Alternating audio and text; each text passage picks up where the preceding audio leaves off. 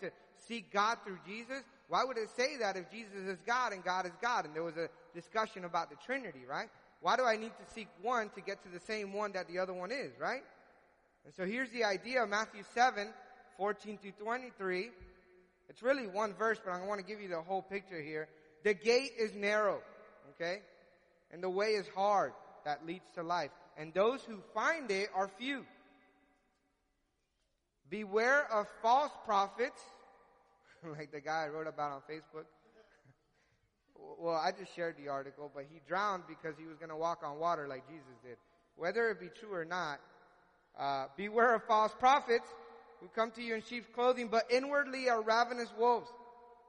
You will recognize them by their fruits.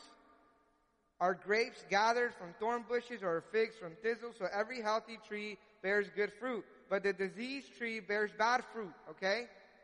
Remember that passage in John, right? That if you are with God, you would bear fruit. If not, what happens? Your branches dry out, right? They fall to the ground and they get used for what? For fire, right? So you don't want that to happen for you. You don't want to be dried out. You don't want to just be complacent in your walk with God. Okay? If you're not giving fruit or someone's not giving fruit in their Christian walk, there's something wrong there. It's either that they haven't taken that step forward, they haven't really understood it, or they have and they're just been disobedient. So every tree that does not bear good fruit is cut down and thrown into the fire. Not everyone, this is what I want you to emphasize on this morning. Not everyone who says to me, Lord, Lord, I will enter the kingdom of heaven, but the one who does the will of my Father who's in heaven. On that day, many will say to me, Lord, Lord, did we not prophesy in your name? Okay?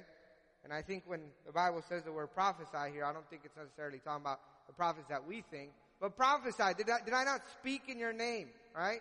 Did I not talk about the good news in bad situations? Did I not preach the word of God? Did I not cast out demons in your name? Right? And didn't I do many works in your name? Right? And then I will declare to them, I never knew you. Depart from me, you workers of lawlessness. So understand that there's a group of people, right? And I'm thinking that the group of people is large, okay? So don't exclude yourself so easily, right? Because when we read these passages in the Bible, the first thing that we say, oh, that's not me, right? And one of the first things to know that you're guilty of something, right, is being prideful of it, right? That's not me. I know who I am. But listen, don't exclude yourself so easily. I'm not saying that God's going to turn his back on you. What I'm saying is we need to be careful because we do things in God's name, right? But at the same time, our lives aren't bearing fruit. What I mean to say is that there's much action, okay? There's outwardly action. But sometimes we bear fruit from the inside as well, right? And so what happens is that those people, and I'm thinking they're great in number because it says that the gate is narrow, right? That few will walk through it, okay? There's a statistic I used to say, and I think I've said it to you before, that if Jesus were to come back for his church right now, anywhere, right? Especially in the Western culture in the United States, that about only 15 to 20% of everybody in every church would really be saved. How they came up with that, I have no idea, right? But it's a scary statistic.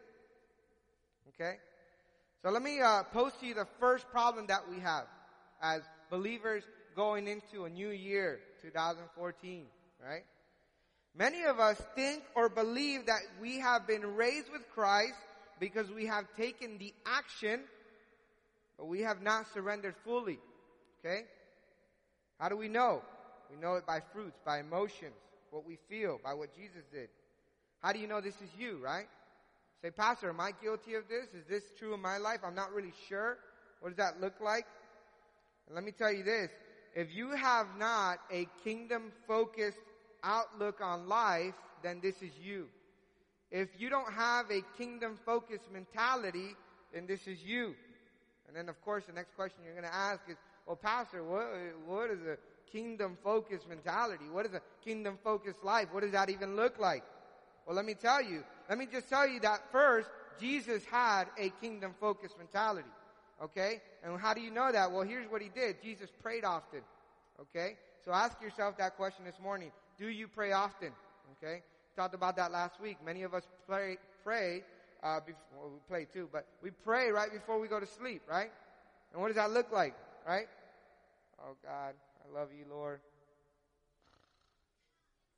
Amen. Hello, God? Oh, wait. Wait, I was in the middle of praying, right? And we fall asleep. Because we fall asleep when we're tired, right?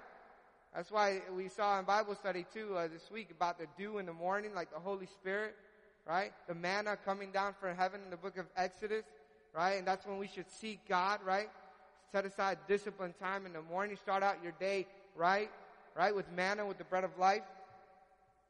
So Jesus prayed often. Jesus fasted. Okay? Do you fast?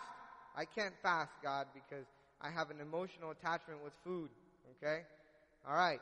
I'm diabetic. I can't fast. I understand all those things. Okay? But there's different ways of doing that also.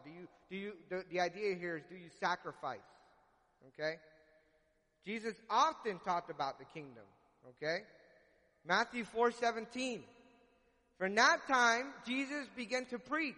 Okay? So if you're wondering what Jesus' message was like, here it is. Repent, for the kingdom of heaven is at hand. The time is now. Don't waste any more time. The kingdom of God is here. So imagine if it was here 2,000 years ago, where does that leave us now? Right? We got to catch that bus before it leaves. Jesus, aside from being kingdom focused, he also seeked God often. Notice there in verse 1, it says, therefore, if you have been raised with Christ, seek. Okay? If you have a Bible there, highlight that word, seek. Luke 19:9 and 10. And Jesus said to him, today salvation has come to this house, since he also is a son of Abraham, for the Son of Man came to seek and to save the lost. Okay? So I want to put a twist on that real quick. When I say seek, you're automatically thinking that Jesus seeked God. Yes, he did. But I want to tell you something. The reason why you want to seek Christ is because he first seeked you. Okay? It says it right there in verse 10. For the Son of Man came to seek and to save the lost. Okay? And the word seek there is to diligently be trying to find something that has been lost. Have you ever lost your car keys? Okay? Anybody ever lost their car keys here? Right? What do you do when you lose your car keys and you are late for an appointment? Right? And it's 20 miles away. You are going insane. All right? You're turning everything. All right? You're looking in the laundry. You'll even dig into the garbage, which you usually wouldn't do. You'll do things that normally aren't normal in your life, right? It doesn't matter how dirty the garbage is. You're going to stick your hand in there because you're thinking, what if when I threw away my empty plate of food that was all dirty and now, nasty mixed with all I threw my keys in there, right? And so understand that the word seek is a diligent looking, all right, for God. So do you do that? Do you frantically look for God? Because I got to tell you that he frantically looked for you. And when he found you, he died on the cross for your sins. So why should you seek? All right? Because Jesus seeks you. Why should you have a kingdom-focused mindset? Because Jesus, in the kingdom of God, he is seated at the right hand of God. And if you have a kingdom-centered and focused mindset, the things of this world, like the hymn says, will grow strangely dim. Right? So the question that the gentleman asked me this week, how do you seek God outside of the church when you get out into the world? And I said to him, well, the thing is that there was a time when I was about your age and I started to seek God, right? And the things of the world were still very entertaining for me, right? I still struggled with the music. I still struggled with doing certain things. But now that I love God so much and now that I seek God often and he has seeked me, I no longer like those things. It really bothers me when I hear the music that I used to listen to. And I've heard that to be true for many of you, right? Some of you, specifically, some of us who are more influenced by music. We're talking about that in Bible study with Dominic and Connell the other day. We used to listen to certain music. Now when we go back and we look at that music, guess what? That music is no good. We look at it and we're talking about Connell specifically. I'll give you a specific example. If you guys are too young for this, I understand. But we grew up listening to Eazy-E. What? Who's that? You can tell by the name it's old, right? DJ Flex, Master Flash, but anyways, Eazy-E, and then we're looking at some of his, he had like this prayer thing. Our God, our Father. And when you realize what it really was, it wasn't really a prayer. It was like a prayer to the devil, right? And so you see that in lyrics now. This guy, Kanye West, always talking about Jesus can't save you, right? And the church, whatever ends when, I don't know, he's talking about, and it's all spiritual, and we talked about that, okay? Look at Romans 8:14 through 18. So how do you stay away from the world when you're not in church? It's easy to stay away from the world right now, right? Because we set this platform for you. You came, and we have an agenda. We sang 4 songs. Isabella sang a song, and it was cute. Too cute, beautiful, really. All right? And then, and we sang some other songs, right? And we have an agenda. Now you're being told a message that took time to prepare, right? And everything is great. But what do you do? How do you make it when you get out of here? Okay? And Romans 8:14 through 18 says like this, "For all who are led by the Spirit of God are sons of God, for you did not receive the spirit of slavery to fall back into fear." Isn't fear like that thing, right? That we're all scared to go back to our old ways? And I've heard it. "Pastor, I don't want to go back.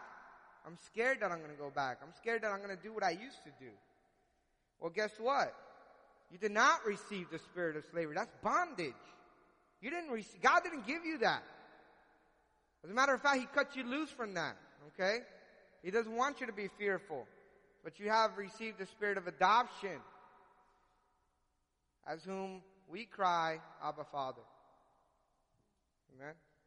And the Spirit Himself bears witness with our spirit that we are children of God. That's why we say, "Abba, Father." That's the intimate word that Jesus used to call His Father, Father. And so, and if children, then heirs of God, and fellow heirs with Christ, provided we suffer. Now here's the thing. Provided we suffer with Him in order that we may also be glorified with Him. If you're not suffering as a Christian, something's wrong with you. Okay? Understand that. If you have given your life to Christ and everything is going great, something's wrong. Okay? That's why when people give their life to God, they're on fire. "Oh, Pastor, man, I've been praying. I've been reading the Bible, man. This is great. Oh, man, I'm on fire." And I say to them, "Hold on. Relax, okay? Because it's coming, okay?" Like some of you say, the other shoe is going to drop, right? Because here's the thing. Following Christ is not easy, right? We just read it. The gate and the path is narrow, right? And few will walk through it. Why do few walk through it? Because it's ugly, it's lonely, and it is filled with suffering. Okay? So, you are heirs of Christ, provided you suffer with Him, in order that we may also be glorified with Him. So, wait, Pastor, why do I have to suffer? Well, here's the thing. You suffer because Christ also suffered.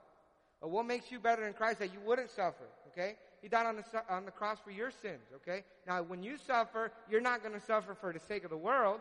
Okay? But you're going to suffer for the sake of Christ.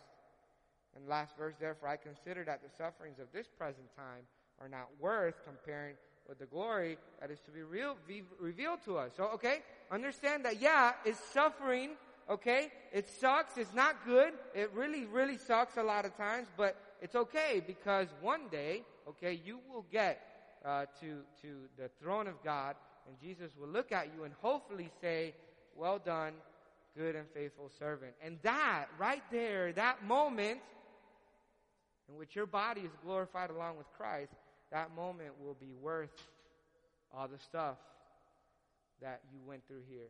It'll be like nothing compared to it. So I want to tell you that you are co-heirs of the throne. When the Bible says that He is seated at the right hand of God, there you are also with Christ. Okay? Understand that.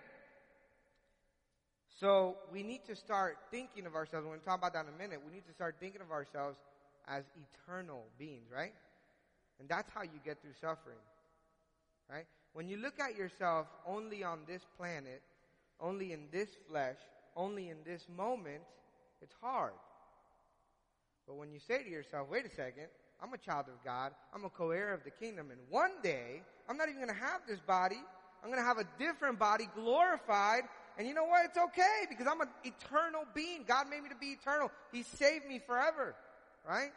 And that'll make things a little bit easier to understand. So understand that it's the outlook that we have. My sister used to say to my dad, hey, Dad, I die today and I wake up tomorrow with a new set of lungs. Isn't that awesome? That's what she used to say all the time. And see, she had an eternal outlook on life.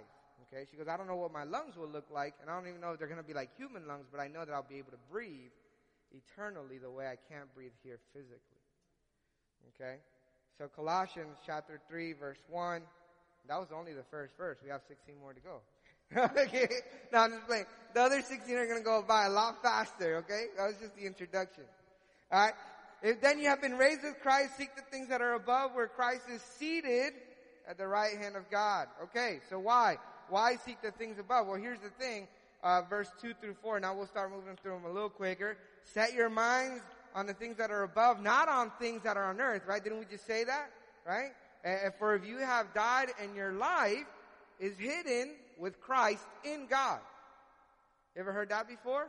That's a rare, maybe not so talked about often concept, right? When people preach, you don't hear, hey, your life is hidden in Christ in God, right? That's not a common thing.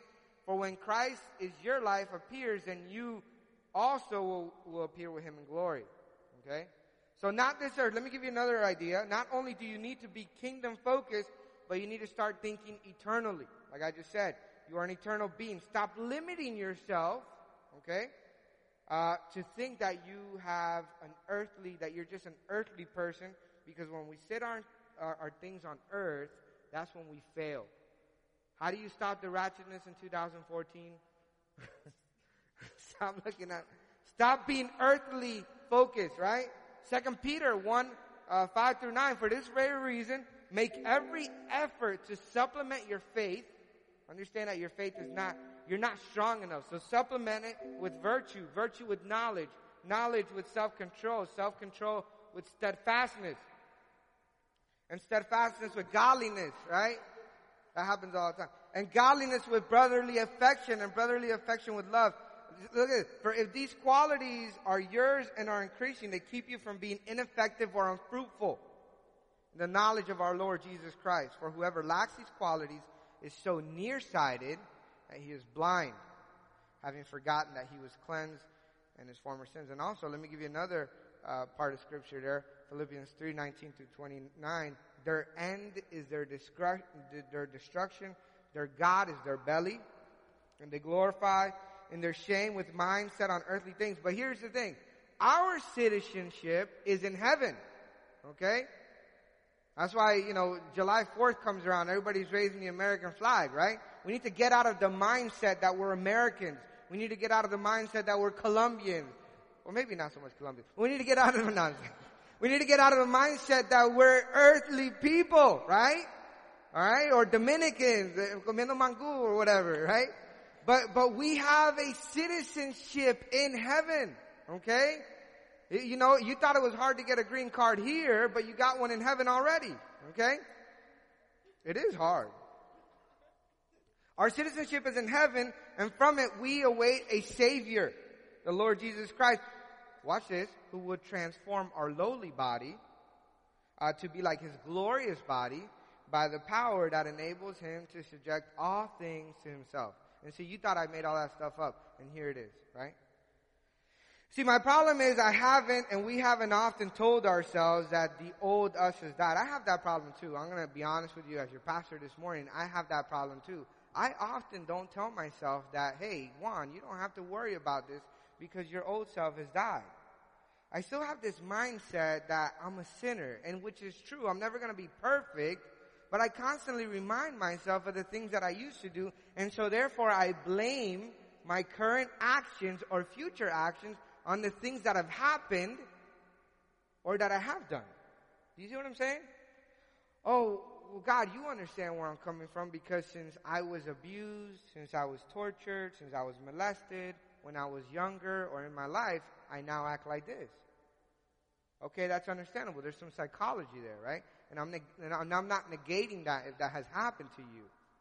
Okay? But then we also have the mindset, you see, God, because I've sinned so much when I was younger, because I did this, because I did that, I now have a knowledge of this, I now have a knowledge of that, and now I have a hard time. But here's what Christ is saying. He's like, you don't have to worry about that. I put it all behind you. Okay? It's dead, and it can't, if something is dead, what does that mean? Right? It can't come back, right?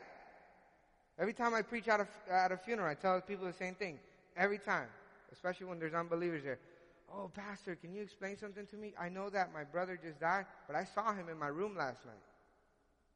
You know? I saw him there. He was standing there. I saw him. I talked to him. I'm like, no, you didn't. Oh, yeah, I did. I promise you, I saw him. Okay? And no, you didn't. Okay? Because he's dead. He can't come back. If you saw your brother there in the flesh, explain how he walked up out of the morgue, got a ride to your house, and stood there. It doesn't happen. Right? There's a physical, logical explanation as to why you can't see dead people. Okay? Because people say that. And of course, that's a whole nother sermon. Let me move on here. Now understand that it is hard, that this is hard, okay? Our hearts will always be ready to argue that fact, okay? Of whether or not your old self has died. But we are hidden in Christ. And I mean literally hidden in Christ. Here's what that means. Just what the Bible says of the Holy Spirit, it's saying here about you and I. What does it mean to be hidden in Christ, okay? Understand that if you saw God right now, or if God saw you, mostly if you saw God, okay, you would die, right? Because you're not glorified. Your body can't handle the presence of God, right? So when the Bible says that you are hidden in Christ, it literally means that, and it says the same thing about the Holy Spirit. Look at John 14, 15 through 17. If you love me, you will keep my commandments, okay? And I will ask the Father that he will give you another, a helper, capital H, helper, to be with you forever, even the Spirit of truth. Again, Spirit capitalized, right? Whom the world cannot receive. Okay? Because it neither sees him nor knows him. You know him, for he dwells in you, and he will be in you. So understand that when the Bible says that you are hidden in Christ, okay, that means that people no longer see you. People no longer know you. Okay? God no longer sees you for the sinful person that you are. Instead, he sees you through his Son crucified and resurrected. Okay? And that's how he's able to love you. That's how he's able to see you. So don't be surprised when the world rejects who you are. Don't be surprised when you give your life to God and people say, oh, I used to be so cool. Now you're just a Bible thumper. You know, oh, you used to be so cool, bro. We used to go to the club and hang out and get drunk and right? And that's why I tell you guys, be careful what you do with your friends. With your worldly friends, that is, right? Be careful that you go out with them the places they go. Because here's the thing about the world. They'll expect you to go with them places. But when you say, hey, that's awesome. We went out tonight. We had such a great time. You want to come to church tomorrow morning? Oh, no. I'm Mormon. Sorry. I'm Jewish. I'm Catholic. No, I'm going to be tired. I'm going to be hungover. I can't go. And they'll give you every single excuse in the book, but they expect you to go with them places. All right? And if you say no, then you're obviously just a Christian and you're boring and all those things. Colossians 3, verse 4. When Christ, who is your life, appears, then you also will appear with him in glory. Understand that when God sees you through Christ, he doesn't see you as earthly, the way we said before. He sees you eternal. He doesn't see your body, yet he sees your renewed mind, body, and soul. I dare to say that that's why he loves the Lord, your God, right? That's why the Bible says, love the Lord your God with all your, what? Okay, all right, that was bad. He says, Luke, let's try that again. Luke chapter 10, verse 27, you shall love the Lord your God with all your heart, with all your soul, and with all your strength, and with all your mind, and your neighbor even your neighbor in that, as yourself. However, in order to get there as well, there is a physical sacrifice. In order for you to obey his commandments, in order for you to love God fully, Colossians 3:5, put to death, therefore, what is earthly in you. Okay? Now here's where we start getting into the list. Here's where you can start taking a moral inventory, a spiritual inventory of your life. Sexual morality. Okay? Is that you? Impurity. Is that you? Passion, evil, desire, And covetousness, which is idolatry. Notice that when it says put to death, it doesn't mean for you to kill yourself off, because I know some of your Bibles say members, right? Things that have become members of your body, okay? I don't know what version of the Bible you have. Some of it says that, okay? But it means things that have become a part of you, okay? It's like a cancer, right? That's the old analogy. That's the old reasoning behind that. What do you do with cancer, right? You treat it. When you have a cancer, you go and you get chemotherapy, right? And it's going to hurt you. Your hair's going to fall out, right? You're going to have side effects from that, but you're going to kill this thing. You're going to get rid of it because you don't want it. It's no good for you. It's going to make you die. And the wages of sin is what? Is death, right? The wages of sin is death. So you don't want that. Okay? Notice here that these are all actions. Sexual immorality, impurity. Those are all action-filled sins. Notice on the next couple of verses, you're going to see motive. On account of these, the wrath of God is coming. And these too you once walked when you were living in them. Again, Paul is assuming that we're no longer there. But now you must put them all away. Anger, wrath, malice, slander, and obscene talk from your mouth. Okay? These are motives. Okay? Put them all away. The actions and the motives are equally bad. Put them away like an old rag, right? You don't want to take it back out. It's been used already. Okay? So, I no longer cheat on my wife, but I think about it. Same thing. Okay? I no longer do drugs, but I smell them, you know? Or I sell them, right? Equally bad, right? Oh, pastor, I don't smoke weed anymore, but when my friends come over, man, they smoke in the room, and oh man, I remember it, and I even get like a secondhand smoke, and it feels great, you know? And those things, right? It's equally bad, the action and the motive, right? Sorry if that example was, a little. Colossians 3, 9 and 10, do not lie to one another, seeing that you have put off the old self with its practices and to put on the new self, which is being renewed in knowledge after the image of its creator. Finally here, united as a church, we move forward. There's some accountability in your new year. There's some accountability of coming to church, okay? I know coming to church can be difficult for some people, but here's the thing. You need help. We read a very strong passage in Exodus the other day where Moses took the same staff in which he had led the people out of Egypt with, right? And they had fallen into war, right? This is after they've parted the Red Sea and everything. And they parted the Red Sea. And as long as Moses raised his hands and worshiped to God, right? As long as his hands were raised, they won the war. But when Moses' hands got tired, they would start losing the war. So what did they do? Aaron and somebody else. I forgot the name. It's Aaron and somebody else. They came and underneath him, they held up his hands and they made a seat for him so that his hands wouldn't fall. Man, and there's some imagery there. Alright? Come to church and your brothers and your sisters are going to make sure that you don't fall. Only if you let them. Right? Can you imagine if Moses was like, I can do this all by myself, man. Get out of here. Right? And then his arms would fall, right? And the people would fail because that's how hard-headed we are. We don't want help.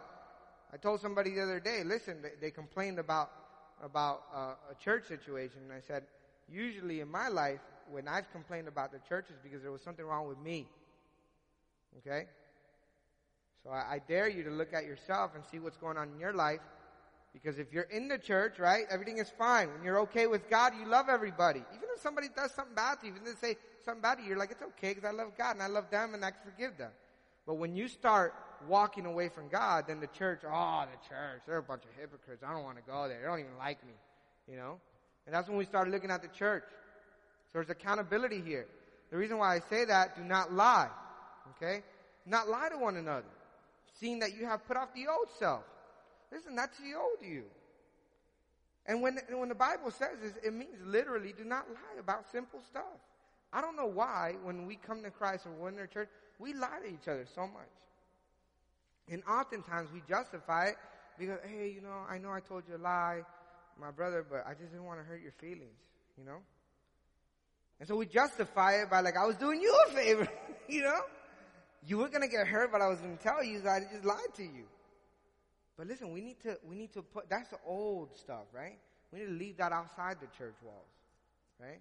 Let's not lie to one another about the simplest things, the simplest things. Do not lie to one another that you've put off the old self. Genesis 1:26-27. Why do you not want to lie? Because you're now, your new self is being renewed in knowledge after the image of its creator. Right? It says that there, right? In verse 10. In knowledge after the image of its creator. What is the image of us in God? What does that mean? Genesis 1:26. Then God said, let us make man in our image, after our likeness. Let them have dominion over the fish, so on and so forth. Verse 27. God created man in his own image. In the image of God, he created him male and female. Okay? Again, when we think of this, we think, oh, I know that God made me a nose because God probably has a nose, right? I know that God made me hands because he probably has hands, you know? We have an earthly outlook on ourselves. Again, I tell you, start thinking eternally. I dare to say that when God said, let's make man in our image, what he meant to say is, I am a Trinitarian God. Right? I am God the Father, God the Son, and God the Holy Spirit. And so therefore, I'm going to make people like me in my image, which means what? Body, soul, and spirit. I'm going to make a tripartite man, is what they call it. Right? When people have a hard time explaining the Trinity, that's what I tell them. Think of yourself. Your body, soul, and spirit. That's the same thing, but you're all together one person, right? We were in youth group on Friday, and Matthew read to us an article, and it really did all these twists and turns to explain the Trinity, when in actuality, if we really just stop thinking so little, and we start thinking more of God, right? We can see that what he really meant to say was, it's just simple. I'm a Trinitarian God, and you're a Trinitarian person, or a tripartite. I guess Trinitarian will be more of a divine thing. Colossians 3:12-15. Put on then, put it on, right? Like clothes. Remember we talked about clothes? As God chosen ones, holy and beloved, compassionate hearts, kindness, humility, meekness, and patience. Understand that this is something that you have to put on. It doesn't come naturally. Okay? You didn't just get this. Somebody gave it to you, and you have to put it on. There's an action there. Okay? Bearing with one another, and if one has a complaint against another, which we often do, forgiving each other as the Lord has forgiven you. How could you say, book of 1 John, how could you say you love God whom you have not seen, right? And not love your brother whom you do see? What does it say right after that? You are a liar, right? You're a liar. If you say you love God, right, but you can't even forgive the person next to you, you're a liar. That's what the Bible says, not me. 1 John, I can't remember where it says it right now, but it says it. Okay, look at Google. Okay. And above all these, put on love. How do you get here? How do you get there? How do you put on meekness? How do you forgive people? You put on love, which binds everything together in perfect harmony. Let the peace of Christ rule in your hearts. That's our problem. Many of us don't have the peace. What is the peace of Christ? Salvation, right? Knowing that he died on the cross for our sins, and that the old self, you don't have to take account for it anymore because he already did that for you on the cross. Let the peace of Christ rule in your hearts, to which indeed you were called in one body, and be thankful. Let the word of Christ dwell in you richly, teaching and admonishing one another in all wisdom, singing psalms, hymns, spiritual songs, with thankfulness in your hearts to God. You know, this verse 16 right here, we often do this before all the other verses, right? We have no problem singing to God. We love the music. It's great. It makes me feel good, right? You go to a church, and the more lights you have, the more, stuff up here, it's easier to even feel more. I got goosebumps in that church. Oh my God. Right? So this is easy for us to teach or to sing psalms and hymns and spiritual songs. So a lot of us have a relationship with God based on the hype, right? We go to church and there's a hype happening. Oh man, Sunday was off the chain, man. This guy Pedro came. I didn't know who he was, but man, this guy sang so good, right? And then next Sunday, you're like, oh, that guy wasn't there anymore. I didn't really like it. I'm going to go to a different church. Right? And people go looking for churches like they do, like they're shopping. You ever seen somebody leave a church? I've been there. You go to a church and you say, I really like the pastor, but I just didn't like the way they shook my hand when I walked in. You know what I mean? They weren't friendly like in the other church. I don't know. I really liked the people when I walked in. They gave me a mint, and the guy, he had a strong, firm handshake.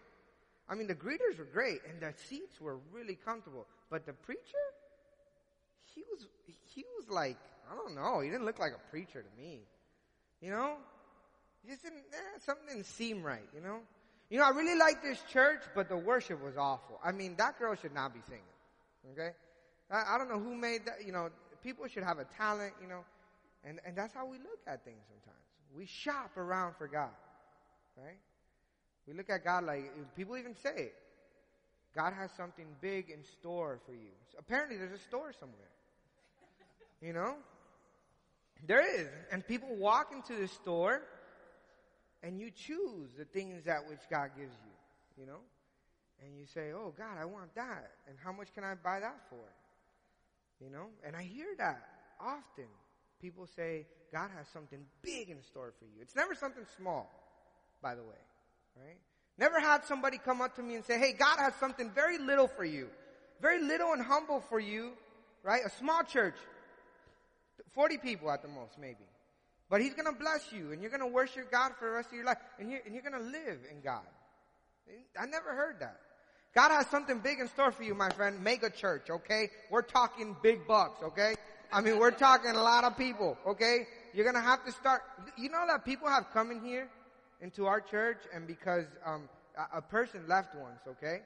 And they said that the vision was too small for the church. And I said, what do you mean by that? And it said, because your vision is not, like, you don't, like, I don't see you, like, really talking about, like, money and growing and stuff like that. And I said, really? My vision is too small? And we had a conversation. That person left. And he said, our vision was too small. Colossians, last verse. I told you it would move quick. Colossians 3:17. And whatever you do, in word or in deed, right? In motive or in action, do everything in the name of the Lord Jesus, giving thanks to God the Father through Him. And you want to come up, Pedro? And here's the thing. The reason why it says that. This is how the Bible binds you, right? Whatever you do, whether it be an action or a motive in your life, do it in the name of Jesus, right? Giving thanks to God the Father. Why do you think the Bible says? The Bible says that because it knows. Because God knew when He inspired the Bible that you better not be doing no ratchet stuff in the name of Jesus, right? Because how does that look, right? Right? You go and you beat somebody up in the name of Jesus. Right? Somebody cuts you off, you get out of the car and you start flicking them off in the name of Jesus, thanking God the Father. It doesn't work that way. That's why the Bible says, thank you, Josiah. That's why the Bible says that. Right? So I want to tell you this morning, and I want to give you a challenge. I'm going to give you a challenge, right?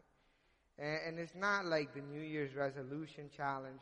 Because if you think about it, I'm going to turn the light on. Set the mood, right? Turn on the light. But if you think about it, there is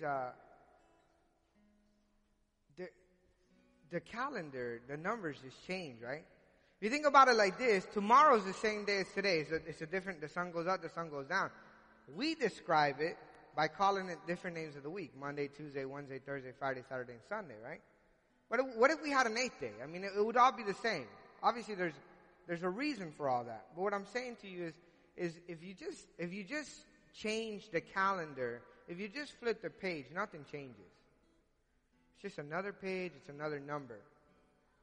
But if you start to look at yourself differently, knowing that you're hidden in Christ through God, then your life is going to start to change. And listen, I'm not telling you it's easy. I'm not telling you that it's been easy for me and that I do that all the time. Okay? Understand that your pastor messes up probably more often than he'd like to. You know? But I understand that Jesus died on the cross for my sins. And I understand that I serve a God who will never fail me. And I understand that I serve a God in which there is no store where I have to purchase anything from Him. Because all has been purchased by the blood of the Lamb. And so everything that I have in Christ is free. And the best way that I can move forward in this is to do everything in the name of the Lord Jesus, giving thanks to God the Father through Him. And the reason why that's important, because if I do that, not only do I have accountability from my brothers and sisters in the body of Christ, in the church, in the physical church, but I also have an accountability from Christ Jesus. Because I'm not going to do something sinful and put Jesus' name on it. At least not in the right way. So I want to pray with you this morning. I want to ask you that you bow your head, okay? And what I want to do is I want to ask you that question that it asked, or that it kind of posed in verse 1. If you have been raised with Christ. Maybe you're sitting here today, and the way you read that verse, it says to you, since you have been raised with Christ. Maybe you're not so sure about your salvation, so you read that verse and it says, if you have been raised with Christ. Or maybe you're the other kind of person that says, when you have been raised with Christ. And that's the question I ask you this morning. When will you be raised with Christ? If Jesus were here, which He is, and He were talking, which He is, He would ask the question to you and say, what are you waiting for? The time is now. The kingdom of God is at hand. Jesus has already seeked you. He's already died on the cross for your sins. So I want to make that possibility available to you today. For you to start seeking the things above. For you to put away anger and malice and impurity and covetousness and idolatry. And for you to start looking at the things in which God wants you to look at. Kindness and meekness and humility and love. And the way you do that is by starting to give your heart to God. And it's not a prayer. Let me tell you that if you pray this morning and then you just walk out of here this morning, there's going to be a long road ahead of you. But it starts with that. I can tell you it starts with that. And the idea here is that if you pray this morning that you want God to enter your life, that there will be an immediate change because you confess with your lips that He is God. And that you've repented for your sins. And then the rest of the process will be progressive. Regeneration is immediate. And the sanctification progress is just that. The progress that which will take the rest of your life. But you will live knowing that you have a Christ who died for your sins and that He loves you. Let's pray. Let me pray for you. If you are that person, just pray. Pray right there in your chair and say, God, I don't know exactly how this is done. I'm not sure exactly how to live this life, but I know that there's something wrong. I know that there's something missing in my life. And I know that you are whom you say you are. You are the resurrected Son of God. And so I want to give my life to you, however that looks. And I want to do that today, God. Father, I pray for this church. I pray for all three people who are here reading these verses that say, if you have been raised, and since you have been raised, and specifically for the person that reads it that says, when will you be raised with Christ? And I pray for that person now, Lord. I pray that they would give their life to you, Lord. Now, Father, and as they start to move forward, that this church would be the kind of people that would hold their hands up the way they held up Moses' arms there as your people battled and and had victory over the enemy. Father, we know that just the way that you've led Israel out of Egypt, out of captivity, that you've left our sins behind and that you've broken the chains of bondage. And so you have not given us the spirit of slavery, to fear, to fall back into the things in which we once were, but instead you've given us a spirit of bondage in you, to have freedom, to know that what we once were is no longer. Because we are hidden in you, God. We are hidden in Christ in front of God. Holy Spirit, we ask that you would guide us, that you would give us a spirit of truth, that you would be our helper, so that we can also be co-heirs of the kingdom, that we could be there with God. As you look at him glorified in his body, that you would also look at us one day also glorified in our new body. Father, we love you. And we sing to you now, saying, all I need is you.